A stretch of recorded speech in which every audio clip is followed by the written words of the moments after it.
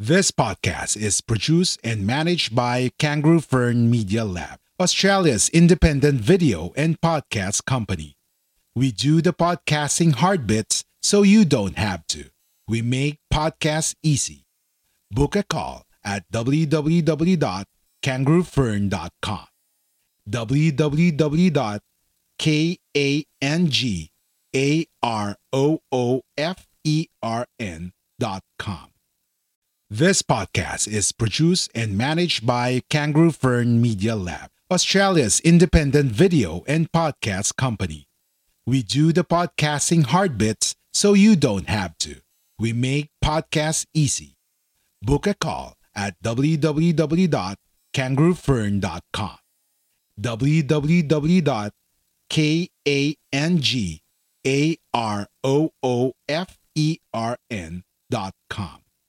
This podcast is brought to you by Guerrilla Podcast Syndicate, powered by Kangaroo Fern Media Lab. Kangaroo Fern is Australia's independent video and podcast management agency with the mission to help individuals and entrepreneurs to start their own podcasts and harness the power of podcasting. Book now via www.kangaroofern.com. A Kangaroo Fern production. A Guerrilla Podcast Syndicate. Thing we can do is just get stops and run. Stops and run, guys. Push, push, push every time.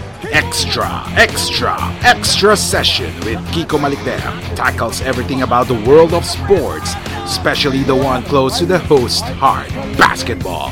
Updates, discussion, clarification, name it. Extra session has it. Extra session with Kiko Malikdem. That's how they're getting their points. Rebound favors battles and gets them away from bomb. Okay, good day, ladies and gentlemen. Welcome to another episode of Extra Session with Kiko Malikdem here in Guerrilla Podcast Syndicate, Philippines. This is episode 2, season 2. And of course, for the past 2 weeks, there are a lot of happenings in the world of basketball. And we are here today to have a small chit chat about it. Helping me today is a good friend and a former co-host in our radio program, Sports Talaga. No other than Jerome Zark Azarcon. Good day, Zark. Kamusta ang buhay ngayong 2021? Yeah, good day. Happy 2021. February na, no? Bilis ng panahon. Doon pa rin. Siyempre, yung mga kwento-kwento natin sa sports, share din natin yung mga na-monitor natin, di ba? Yun ang discussions. And nakakamiss din yung dati. Para sa mga followers natin. Ito ulit tayo. Yes. Zark, ano pala yung pinagkakabalaan mo ngayon? Right now, may business sa bahay. Like, yung, okay lang ba bagitin? Yes, go tayo. Meron kaming rito sa amin mismo, Cafe Lucho Anabu milk tea.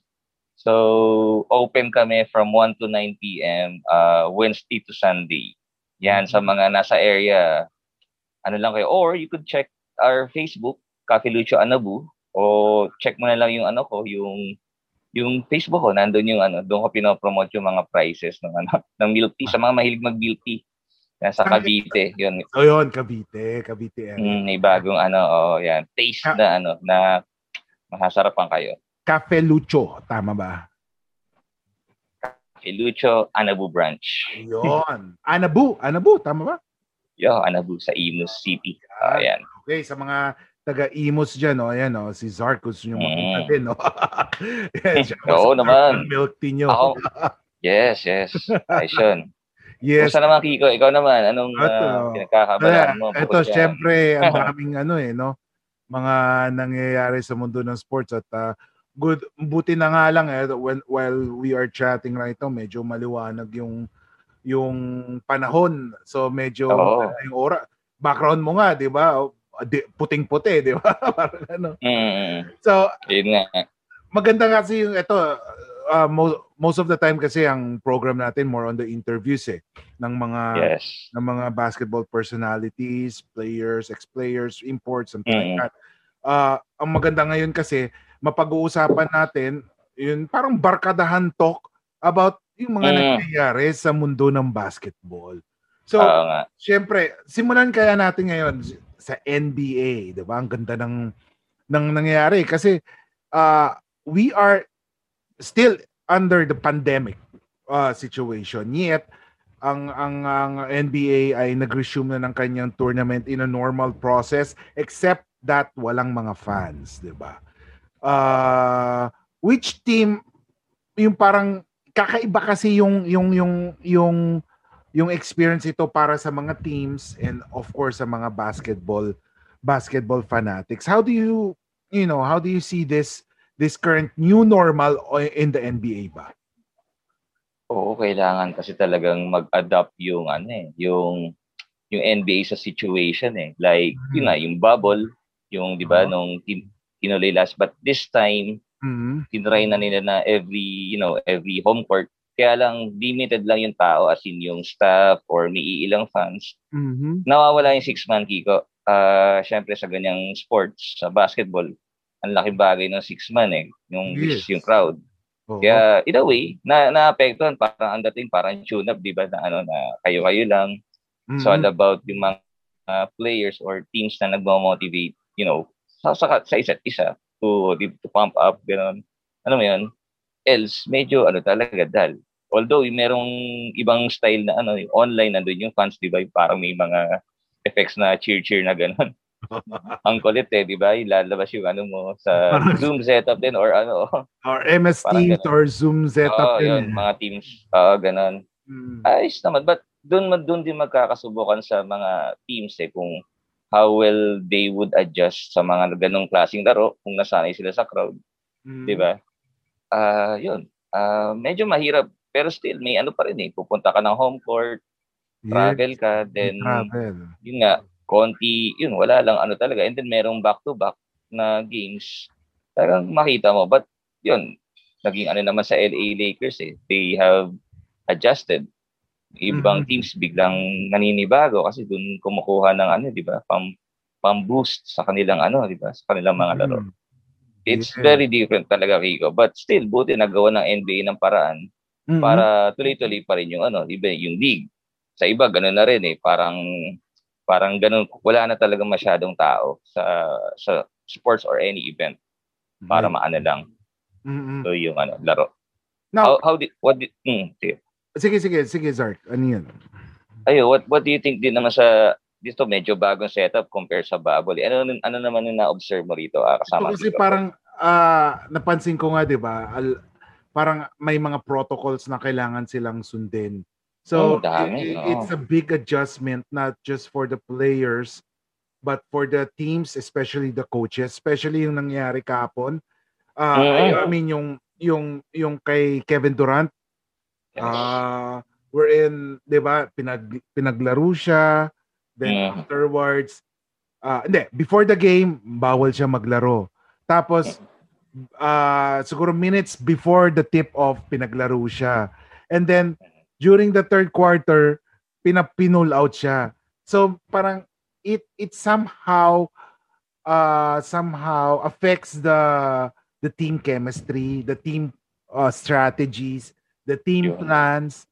So parang iba Parang you have to be dati you're just mindful of the NBA rules, basketball rules itself.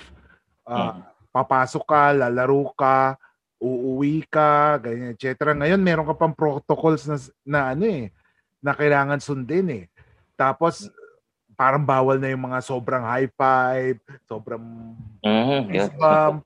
So, parang it affects the game. Pero like what you said, yung tawag dito, you have to adopt with the changes until this pandemic subsides.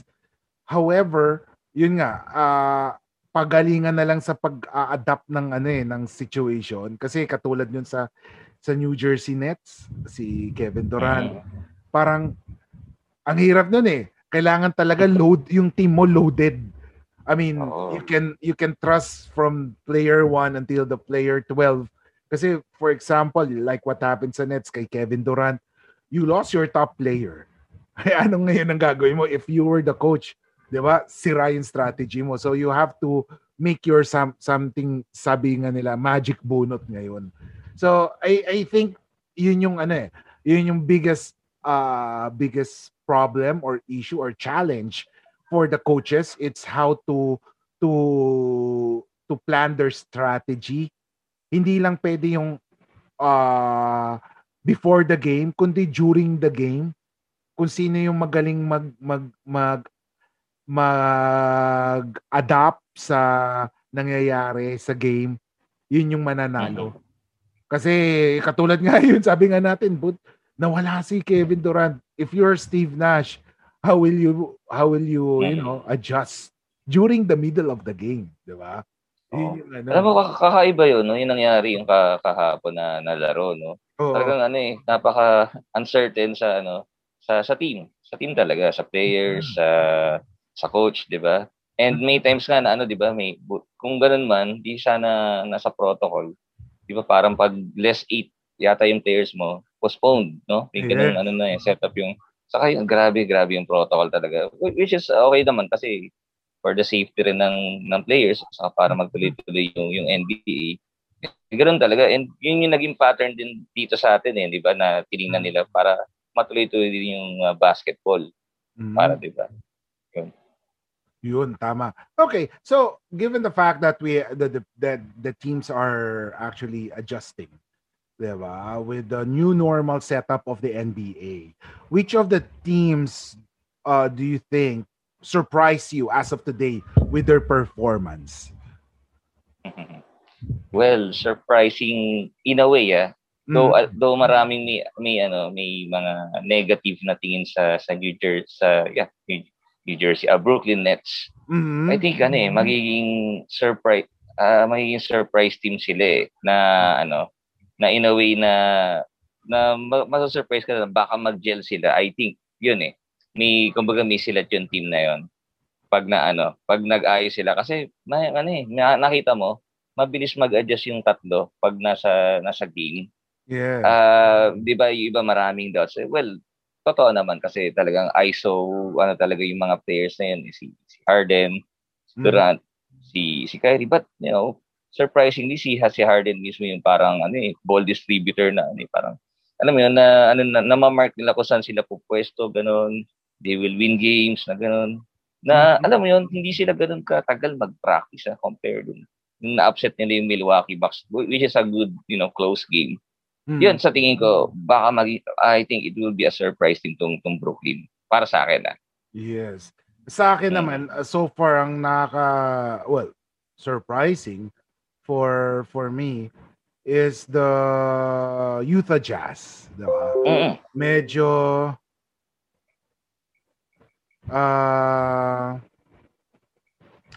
paano ba? Surprising in a way na they're on top of the Eastern Conference. Actually, the entire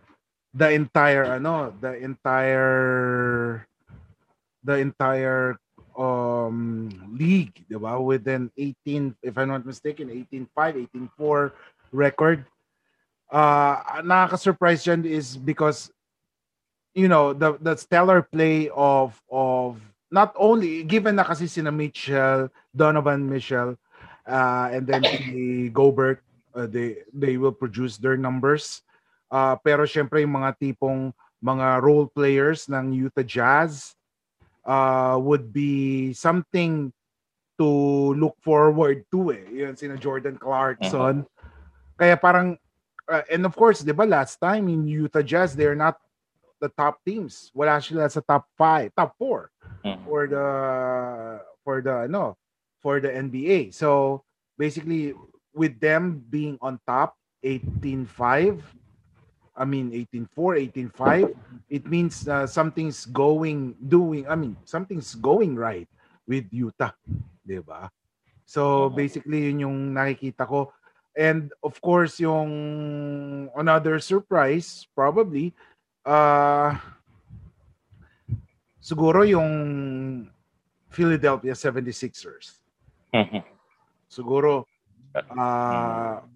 they've been up and down, 'di ba? Sa East, Philadelphia, simply because 'di ba, some teams have counted them out dahil sa siguro lackluster play nila last playoffs. Pero Joel Embiid is, producing monster numbers, ika nga. Mm. Tapos, sa tapos nagje-gel na rin si Dwight Howard for them, di ba? So I think yun nga, sa dalawa it's the 76ers and the Utah Jazz ang medyo nakaka-surprise sa akin, pero overall it's the Utah Jazz. I never expected them to be on top currently sa NBA. So best record, no? Sila. Yes, I was thinking na nga ano yan eh. It's the Lakers or probably the Nuggets. Pero parang naninibago pa yung Nuggets. Medyo naninibago pa. Lakers, medyo maganda yung performance. Pero yung nga, Utah Jazz on top, parang wow, kakagulat yan. Ako naman, Kicks, hindi ako masyadong sa Utah kasi pag nakita mo yung the way maglaro yung Utah, napakaganda ng sistema eh. Yung movement, it's all about yung tawag doon, yung pag talagang executing sa crucial na kasi effective sila and maganda yung team game nila, especially si Jordan Clarkson, isa pa. Maganda yung niya to win, yung stat niya na para manalo na 6-man, no? Another pero good observe. Yung Philadelphia rin isang team na siguro si Doc Rivers ang laki ng effect niya doon sa team. Kung paano niya gamitin mabuti si Joel Embiid, yung more touches na talaga na right places, alam niyang mga step up na rin si Simmons. Maganda kaya lumalaban sila ngayon sa best record. Now, dito. We were talking about the struggles kanina naman ng other teams. What do you think of the struggle of the Golden State Warriors?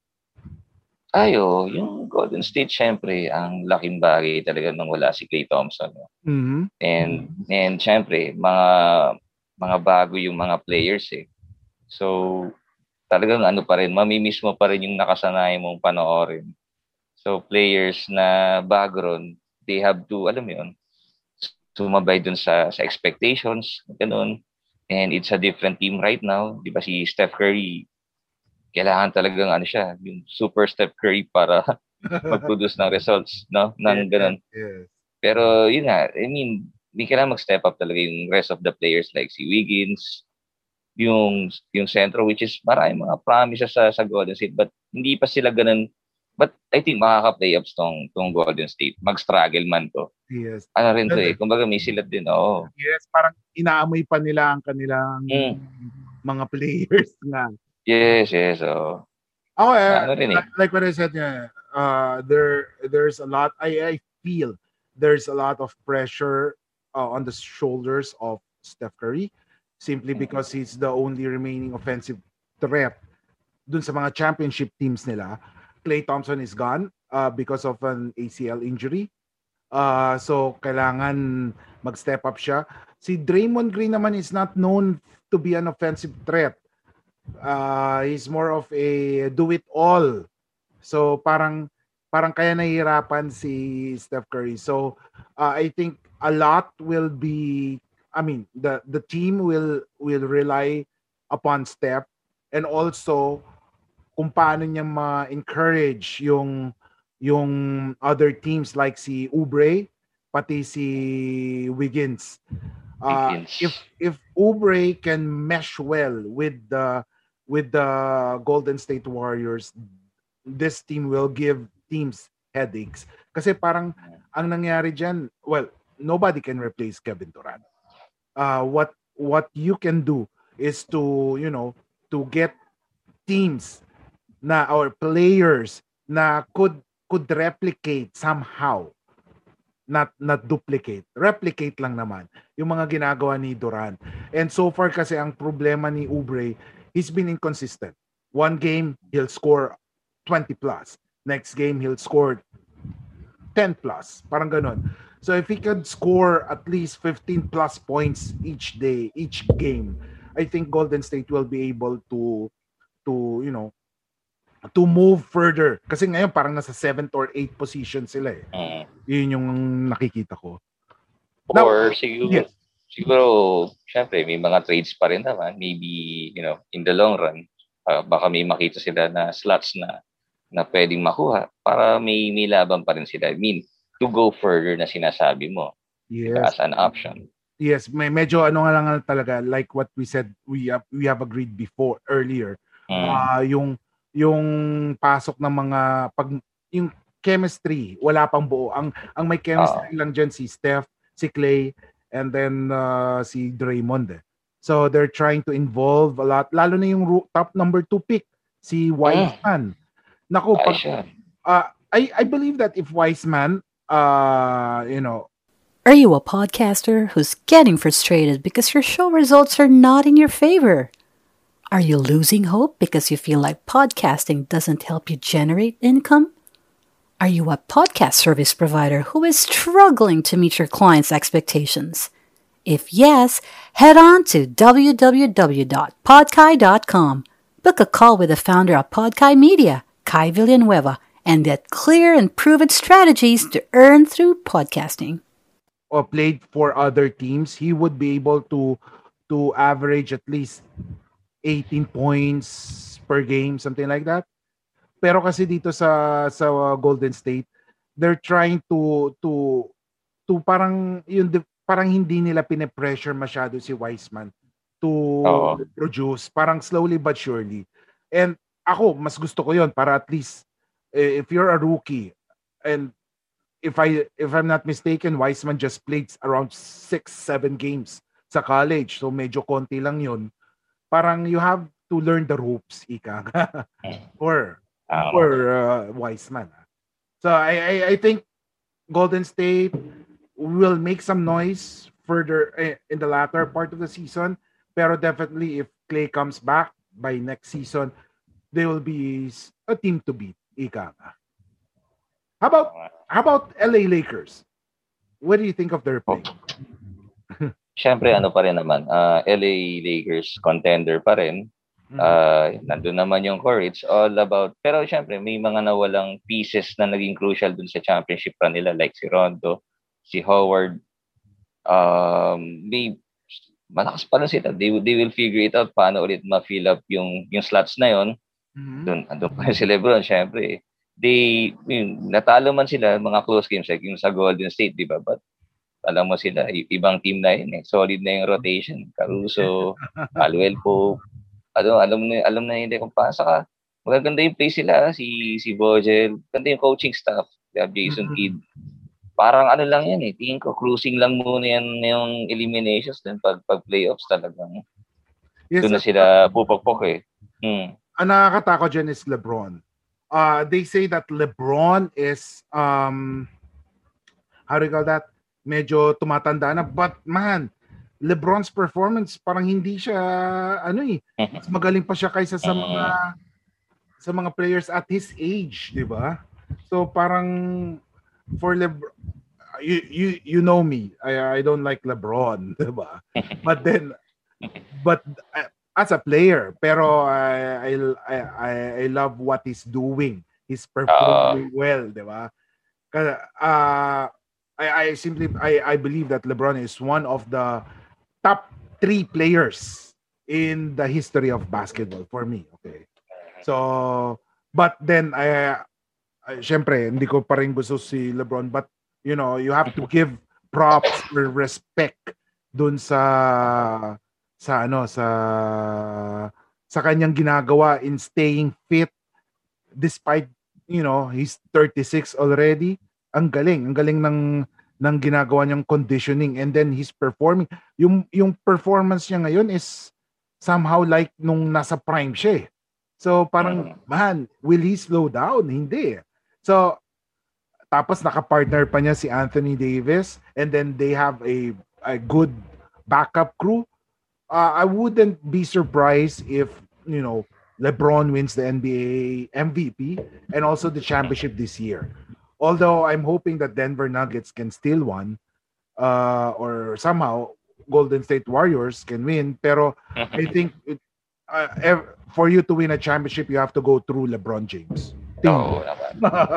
How about you? Pwede lang maka-upset. Upset kasi defending champion. Still yung yung LA Clippers. Oh. Maybe they would be able to figure it out kasi andun pa rin yung I mean, Kawhi, Paul George. Paul George is doing good, MVP contender din. Yeah. Tingin ko sila pa rin yung possible na pwedeng makatalo sa Lakers. The thing is yung nawala sa kanila yung 6-man nila na napunta sa Lakers, which would be, in the long run during the playoffs would be critical for them. Ayun ang tingin ko, ha. So I am hoping that Clippers will be able to, go over the hump, but I think they lack big man. Your turn. Sige, they have acquired Serge Ibaka. So malaking bagay yun sa kanilang rotation, and it's an upgrade compare mo doon kay Harrell, kay di ba?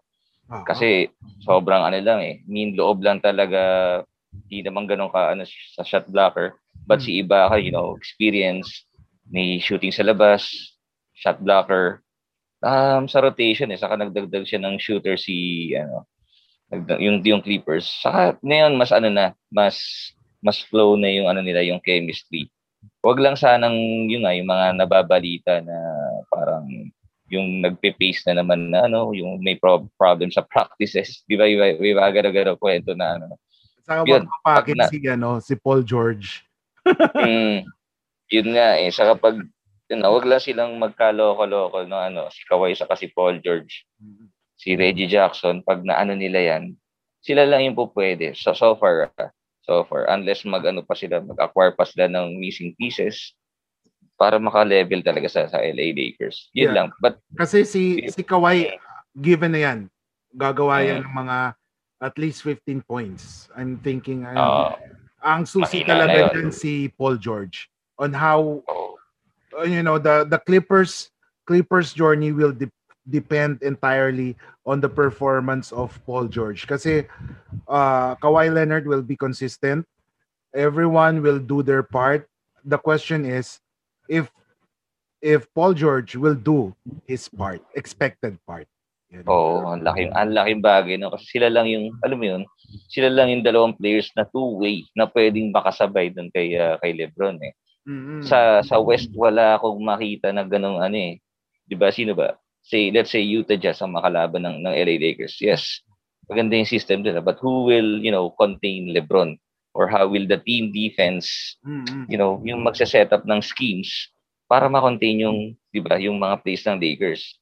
Now, tingnan mo yung team, paano sila magko-contain ng mga defensive schemes. Kailangan may may magaling ka na two-way players 'di ba? And Reggie Jackson, a good defender. Serge Ibaka, a good defender. So apat na yun Isa na si kahit sino ilagay mo ron, si Morris pwede rin. Diba? Yun na yung pwede. Pag magaling yung ibang teams like Denver Nuggets, Utah Jazz. Ang Denver parang may kulang Parang I want them to win, pero parang defensively may kulang. Yes. Nawala pa yung isa, si Grant. Napakalaking bagay sa sa rotation. Kaso syempre, players yan, business din yan. Malaki yung offer sa kanya sa Detroit. Yun, nakuha niya yung deserve na salary niya. Diba? So, wala. Ikaw ba, may nakikita kang Western team na makakasabay sa LA other than LA Clippers? I think you're right. The Clippers, I believe with that. Ang Clippers, I'm still giving some hope with Golden State, though. But Clippers, I think they have this monkey in the back. Like yung, di ba, sinasabi nila na ampun lang sila ng Los Angeles, and then yung ring ceremony ginawa during the game ng Clippers and Lakers. So parang I believe that this would be enough motivation for them to try to dethrone the Lakers and crown themselves as the new kings of LA. Magandang maganda yung sinabi mo tungkol doon. Pwede parang talagang dinidiin lalo yung na they're the best team sa LA. Yeah. But other than that, go. I'm thinking also, kung wala mang makakontain dun na Western team sa LA, sa East meron naman may mga pwede ng mas naging competitive na ngayon yung East with the, yung trade sa Brooklyn. Gumanda yung laro ng Philadelphia. MVP, possible na mag-MVP si Embiid. Maganda yung chance siya. Kung consistent siya hanggang playoffs. Then, you're seeing Milwaukee right now struggling because of the new pieces sa team. I think yung tatlong nabanggit ko na teams, possible na pwedeng makaano sa LA. What do you think? Sa East parang wala eh. Actually yung next na topic natin the Brooklyn Nets, di ba? Pero I believe yung mga like the Celtics, like the 76ers I don't ganang makakasabay. Parang feel ko whoever comes out in the West, not whoever, but if LeBron comes out in the West, the LA Lakers, they will repeat as champions. I think there's no team in the East that could challenge them. Maganda sana Brooklyn, but then they lost their pieces. Yung backup pieces. Yung 76ers parang hilaw. I have this idea na parang pagdating ng playoffs nawawala yung coaching greatness ni Doc Rivers. Tingin ko sa West. Pero pag ibang teams sa West.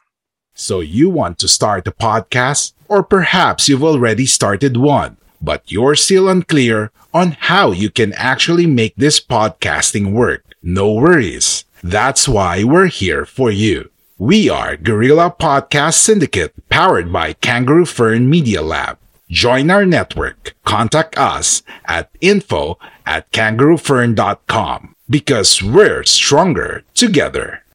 Ang lumabas. If there are other teams, I think East has a chance. Eastern teams has a chance. Pero if LeBron,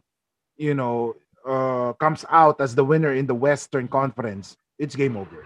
Yun yung tingin ko. Di mo binigyan yung chance yung ibang Eastern teams. Ito. Kaya ako kasi Go. Sige. May pagkano pa rin ako, syempre. Milwaukee Bucks ako eh. Kasi titignan ko rin Kiko, like sinabi ko sa Clippers, 'di ba, yung kailangan ka talaga eh. May tao ka talaga na pwedeng sumabay sa kasi si LeBron mahilig pa-switch siya makikita mo sa mga plays niya. May magi-screen na ganyan para si LeBron will take advantage sa switch. 'Di ba? Unlike sa Clippers, pagkapalit sina LeBron, 'di ba, si Kawhi at si Paul George, may pwedeng kayang bumantay sa kanya. Whereas sa ibang teams, like kaya ako nasabi yung Clippers, si Ben Simmons pwede sumabay kay LeBron. Si Harris pwedeng sumabay kay LeBron, 'di ba, sa Philadelphia. And you have Embiid. 'Di ba? Kasi yan ang una ko tinitingnan, defensive schemes eh. Offensive meron naman yung Philadelphia. Ano pa sinabi? Brooklyn doon magkakaproblema, Kiko. They may lack sa defensive unless motivated talaga si Harden and Kevin Durant to play defense kay LeBron, 'di ba? And you have DeAndre Jordan sa sentro. Pero hindi ganoon ka-solid yung defensive scheme sila papansin ko. Milwaukee naman on the other end, pag inao talaga ni Giannis si LeBron, doon sila magkaka-chance. Pero other than Giannis, hindi ko makita yung pwedeng sumabay kay LeBron like si Middleton will have a tough time. Or nung Milwaukee sa LA Lakers ang bumabantay sa kay LeBron, si Drew Holiday pa. Parang, which is nakakasabay, kaya lang, daan na rin eh. So, yung sinasabi mo, talaga eh, 70% eh. But, yun lang talaga, yung mga possible na unless may mga trades, alam mo na, mahaba pa yung NBA, na mag-iba ng complexion. Like, Brooklyn biglang umano kagad, ganun. Doon magkakaalaman. Now, talking about Brooklyn Nets, do you think that James Harden is a good fit for the Nets? Did the Nets give up so many players for the former MVP? Una, I think, Chef, there will be some doubts talaga after that trade. Kasi nga, napaka-loaded nila offensively. But, upon giving kasi, yan eh, Steve Nash, you have the Anthony, pumapasok na naman Kiko yung alam mo yung offense yung run and gun ng ni Anthony sa Phoenix. ganun yung approach ni Steve Nash kaya niya binuo yung ganitong Brooklyn Nets. But still, ang question talaga dyan, pagdating ng playoffs, kumbaga, offense, sige, run and gun. But magiging yan usually pag playoffs, pansin mo, magiging half-court game talaga. Yun ang madalas na tapos magkakatalo talaga yun sa execution, offense, defense. Doon magaling ang LA, doon nila na-execute mabuti. Kaya, road to the championship. Kita mo paano nila pinipigay yung teams. Napaka-detalye nila. Si LeBron, alam ka agad yung place ng kalaban. Alam yun. Yun ang challenge. Ganun ka, yung schemes, di ba? Di lang ganun. Oo. I think ang problem talaga ng Nets, it's the depth. Once na may ma-injure sa kanila, man, they're going down. Like what you said, defensive schemes. That would be a problem. You know why? The defensive schemes, you have 3 good offensive players, and you have a coach who strives, who's known for his offensive game. So, nasaan doon yung defense? So, medyo yun lang. Yun yung magiging challenge for them. Ako, I think I was thinking na James Harden would be traded for Kyrie Irving because of the unpredictability of the attitude of Kyrie Irving. Kaya medyo parang feel ko nga if Harden is traded, it would be against with Kyrie Irving, and then you surround yourself with talent. At ang nangyari si basta parang sa season hindi mo pa mararamdaman yan, pero sa playoffs yun. I wish I would be proven wrong, pero I don't think this Brooklyn Nets will be able to go far in the playoffs if hindi sila mag-switch on sa kanilang defensive mindset. Yun. Yes. True. Now, eto, given with what you're seeing right now, who do you think will be in the conference finals for the East and the West? So top 2 teams for the East and West. Syempre, as what I've said, moments ago, it would still be LA Clippers versus LA Lakers. So, unless kaloko lang naman yung Clippers, di ba? So, they blew up the 3-1 advantage. Ganun lang sa Denver, no? Sayang. Hindi ko sila pa rin yung huling kwentuhan natin. Sa East, possibly, yun lang nabanggit ko yung 3 Possible na Philadelphia at Milwaukee yan. Sa tingin ko, Higo. Sa akin naman, Conference finals, ikaw ba? Sa akin, LA Lakers for the West against, I'm hoping that it would be Golden State, but then if they would still be, inconsistent with their play, it would be Denver Nuggets. Denver Nuggets versus LA Lakers / Golden State, if Golden State finds their own chemistry during the season. Now, no love for the Clippers. Now, for the East, I'm thinking about, I know I haven't said this before, pero I'm thinking about Boston Celtics. They're under the radar. Boston Celtics, and I'm thinking Philadelphia 76ers. Ang problema sa Boston Celtics actually is a big man. If Boston and Sixers meet up in a playoff matchup, I think the advantage of Joel Embiid will work, and Joel and the Sixers will enter the finals. Tingin ko lang naman yun. If okay. So, as of January 31, 2021, who's your NBA MVP? Right now. Si Joel Embiid ako sa ngayon. Okay. Sa akin naman, LeBron James. Next, Rookie of the Year. We are Independent Podcast Network. We are Guerrilla Podcast Syndicate. Would you like to hear your brand while supporting quality podcasts? Contact us now at advertise@guerrillapodcastsyndicate.com. Ay, nahirapan ako. I think si Wiseman po pwede sa Golden State. I'm betting on LaMelo Ball. Oo, pwede rin.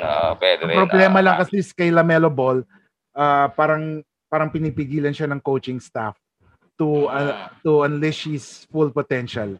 Kasi minsan starter siya, minsan hindi.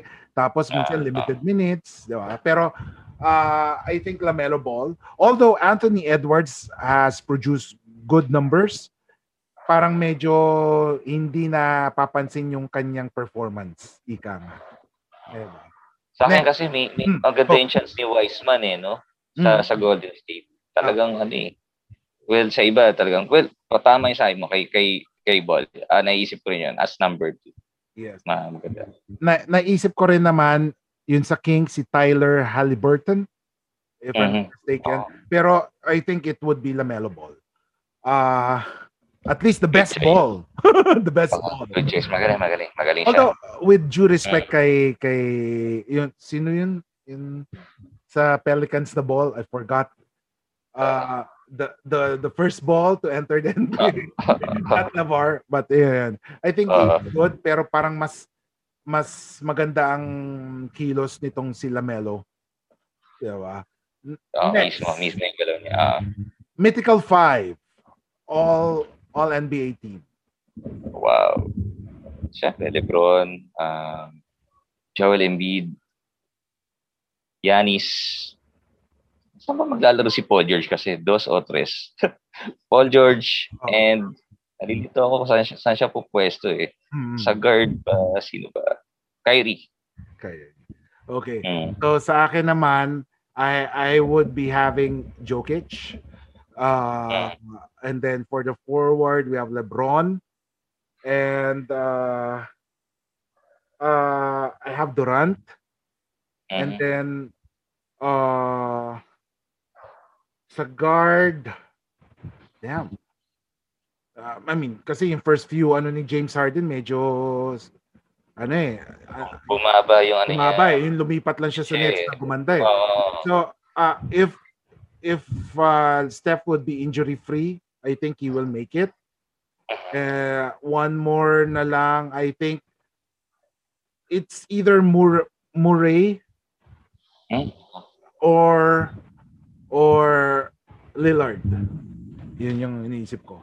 Totoo lang, mahirap mamili sa ganyan kasi guards, mahirap. Loaded, diba? Kasi sila yung like yung si Lillard. Talagang mag-loaded yung chance to may makascore. Yung pa yung titinan mo kasi yun yung nakaka-pile up sa stats sa mythical team So kaya yun yung maiisip mo na first 5 or mythical 5 sa NBA. So, we're done with the NBA. Next up, medyo gitna ng NBA and then the PBA. It's Kai Sotto. Yan. Now, Kai Sotto actually is joining the Gilas squad. And he's not abandoning the NBA G League team, but then medyo lalayo siya dun sa mawawala siya dun sa opening ng G League. What's your take on this? Talaga parang sayang kasi Gilas pwede na may right time for Kai Sotto to play there. Sayang nandun na kasi siya training and then aalis siya. Bakit hindi ko kasi rin alam yung agreement upon signing sa G League. Baka katulad to kay Yao Ming na every pag hinila ng Gilas si Kai Sotto, he has to play. Baka may ganun sila agreement kaya ito yung nangyayari ngayon. Pero yun nga, sabi ko sayang kasi mas maganda sana tuloy-tuloy na yung training na doon. Gilas parang titinan lang to assess kung nasaan na si Kai. Parang bitin kasi. Yun. Yes. Yun ang ang sa akin naman diyan parang there's a time for you to play for Gilas. Not now. you you would be you I mean yung chance mo na mag-play sa NBA G League, not all Filipino players will be able to are given that opportunity. So sa akin, he should have stayed. Pa-bulk up siya. Siguro next you still have a lot of years to play for Gilas. Hindi ngayon kasi this window hindi naman siya importante, di ba? This is for the 2023. Yeah, I'm looking at the year na. 2020 qualification for the 2023 World FIBA Championship. So, parang it's not the time parang for you to join Gilas.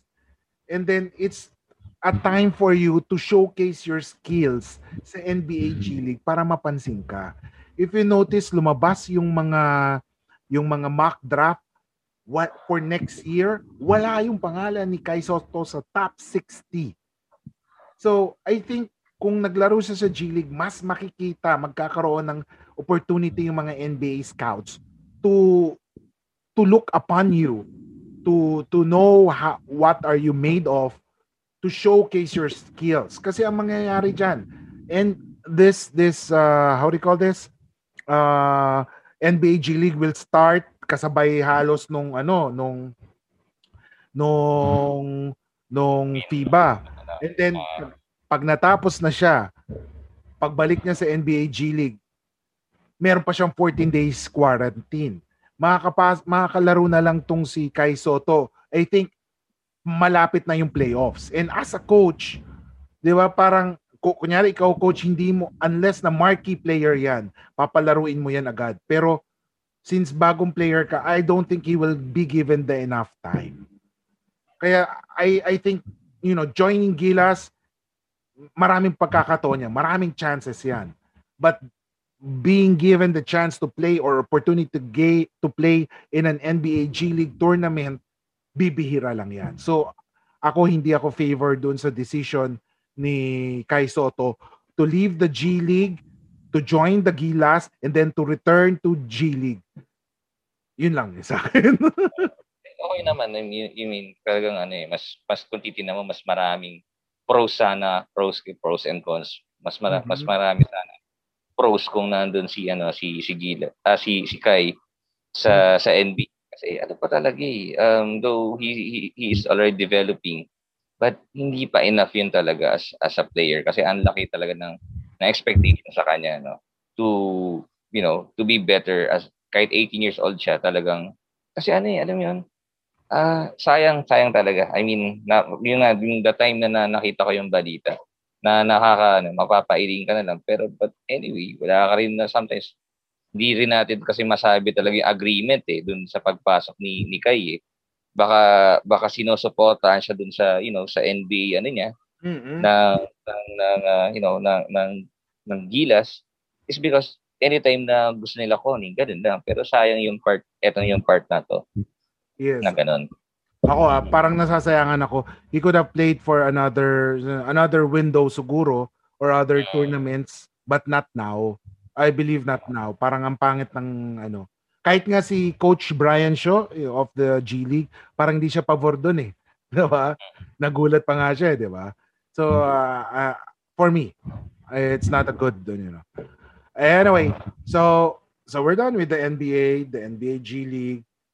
Let's go to the PBA. And PBA is, as you might know, in the past few days, there are several eye-raising, eyebrow-raising, death-defying, parang naging wrestling, eyebrow-raising,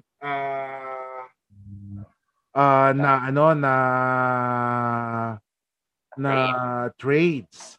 And it is the CJ Perez to San Miguel Beer trade. So the trade breakdown, here's the trade breakdown.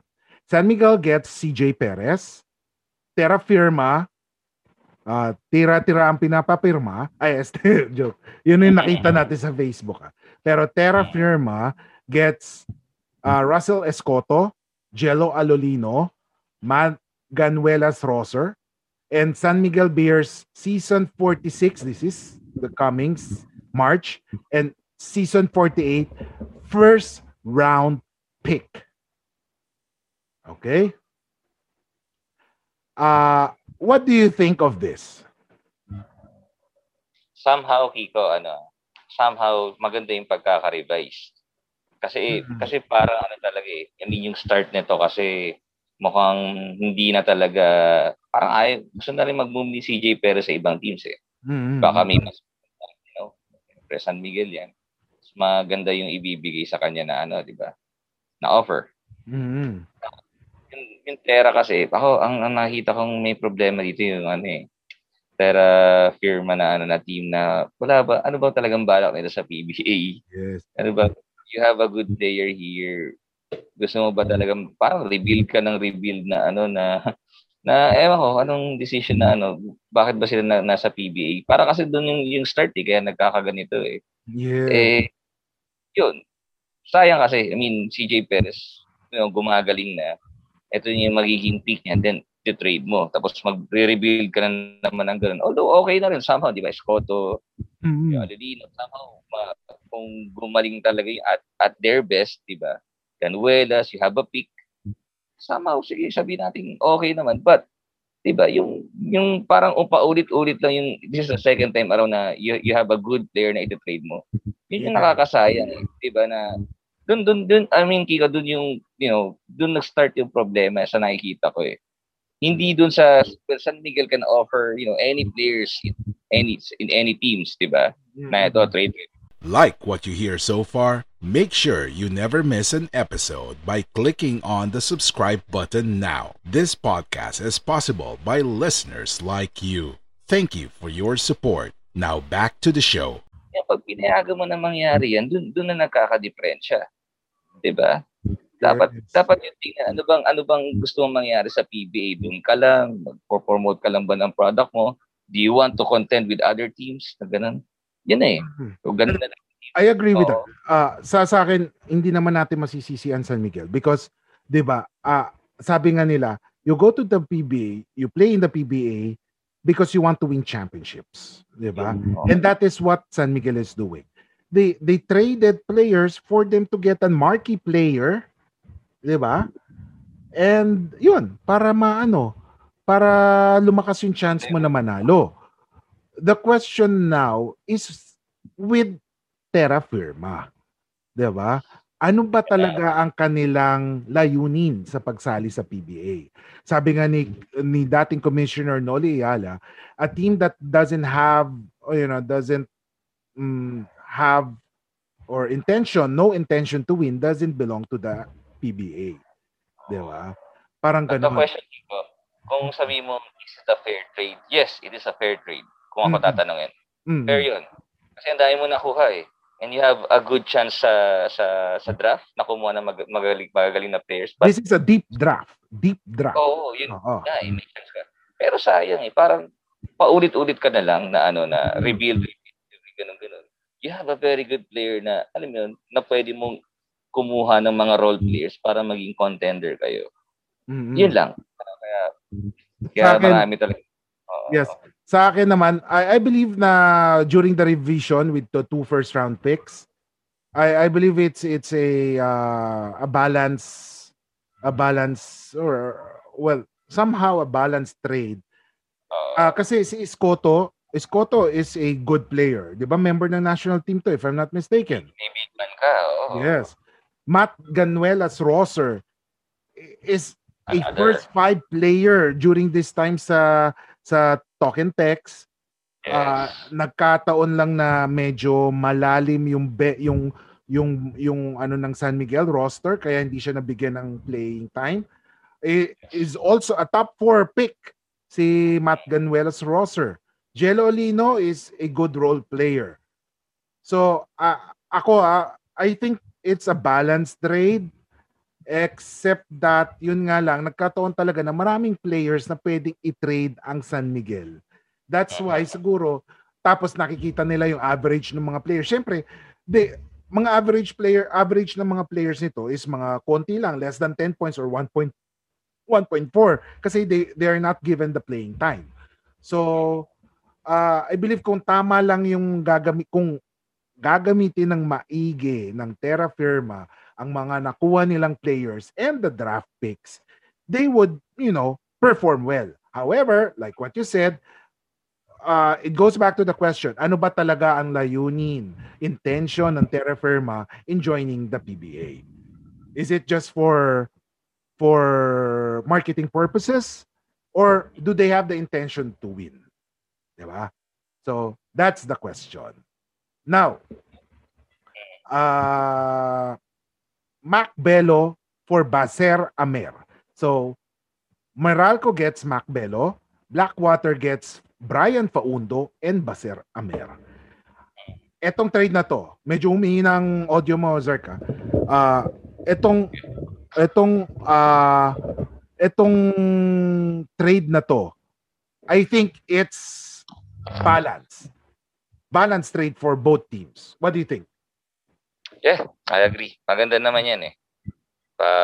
Bello will be, a good help. Syempre, additional sa wings or another big man.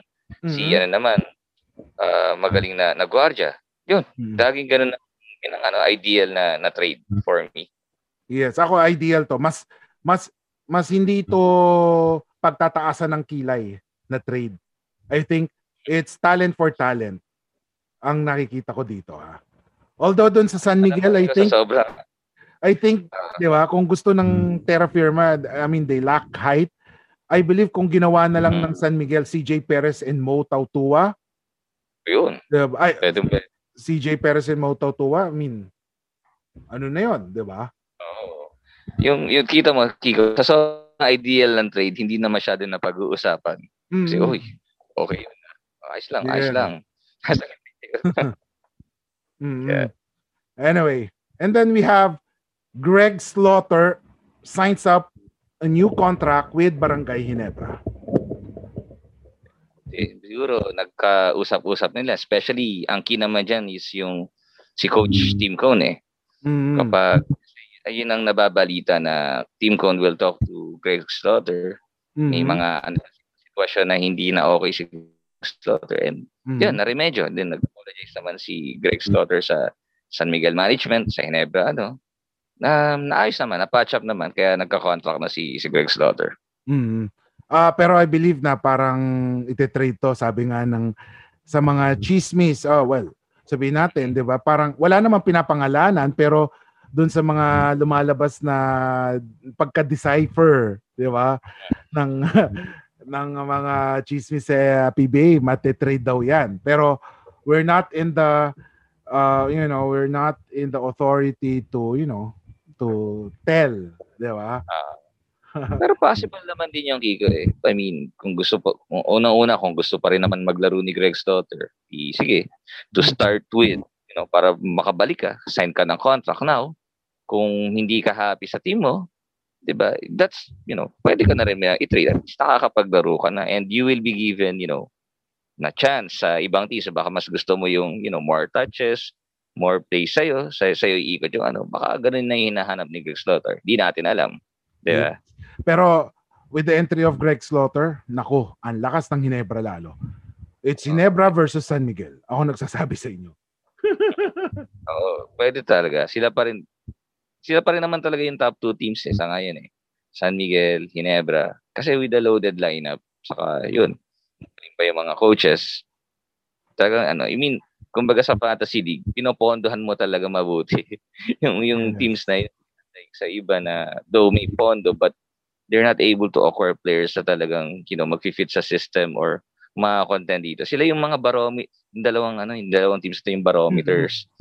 Hanggang saan ka talaga.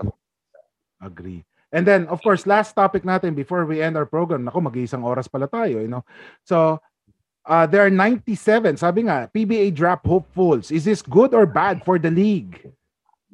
Well, it's good kasi syempre, you're giving opportunities sa mga players who are aspiring to be part of the the league dito.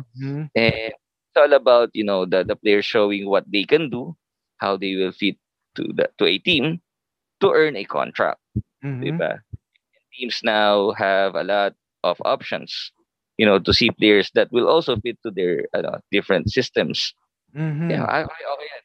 the bigger the numbers of applicants, the number of applicants, the better din para sa league and sa mga players. I think that would be better, but the thing is, maraming mga players na masasayang ulit.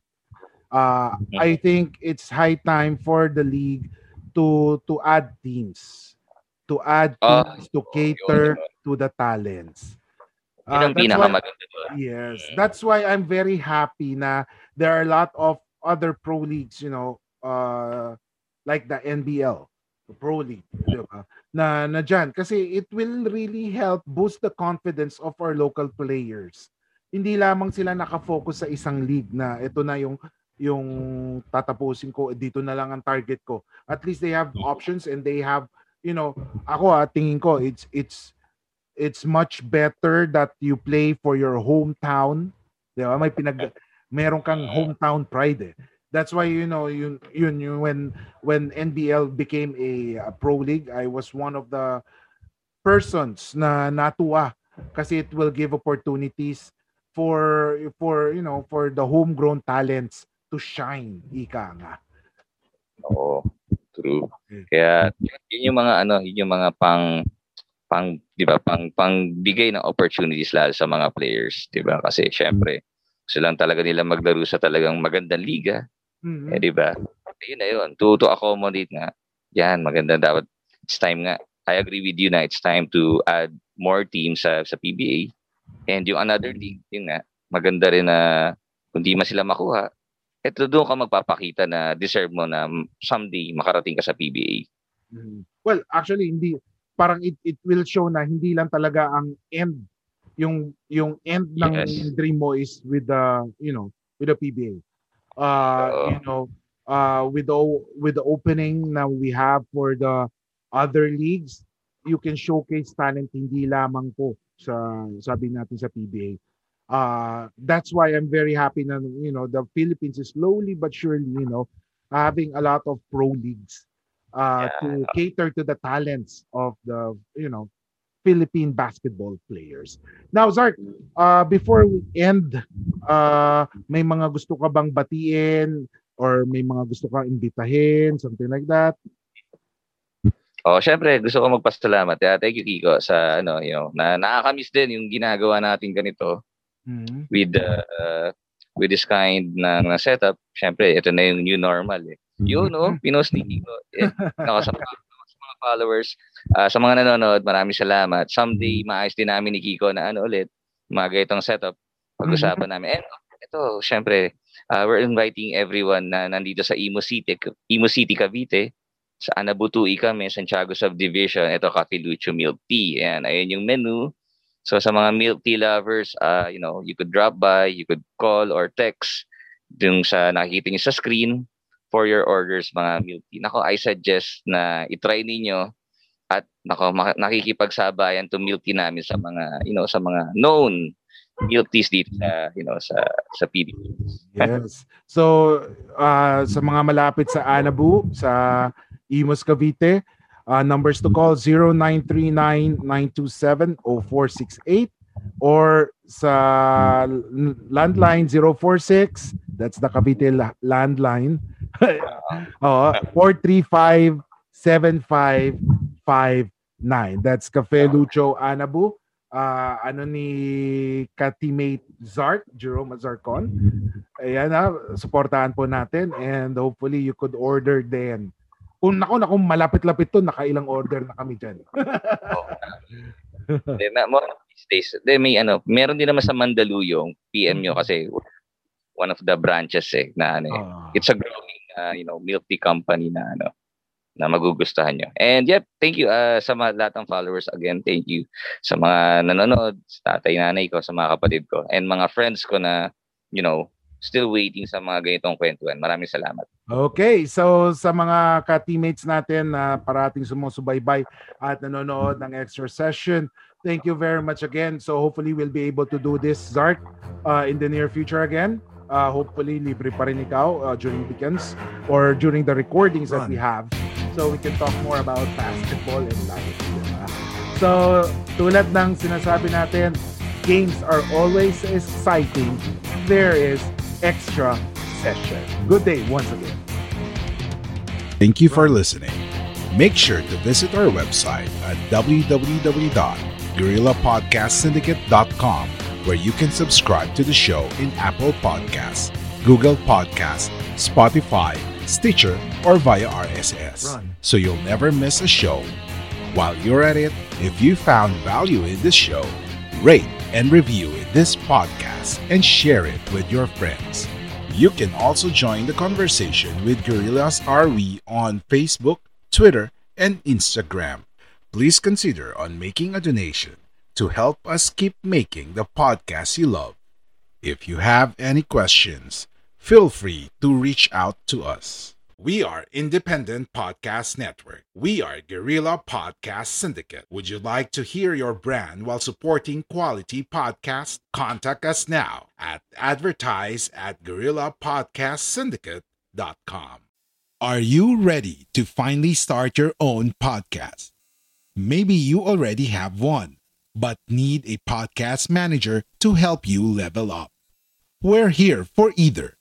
Book a call at www.kangaroofern.com, www.kangaroofern.com,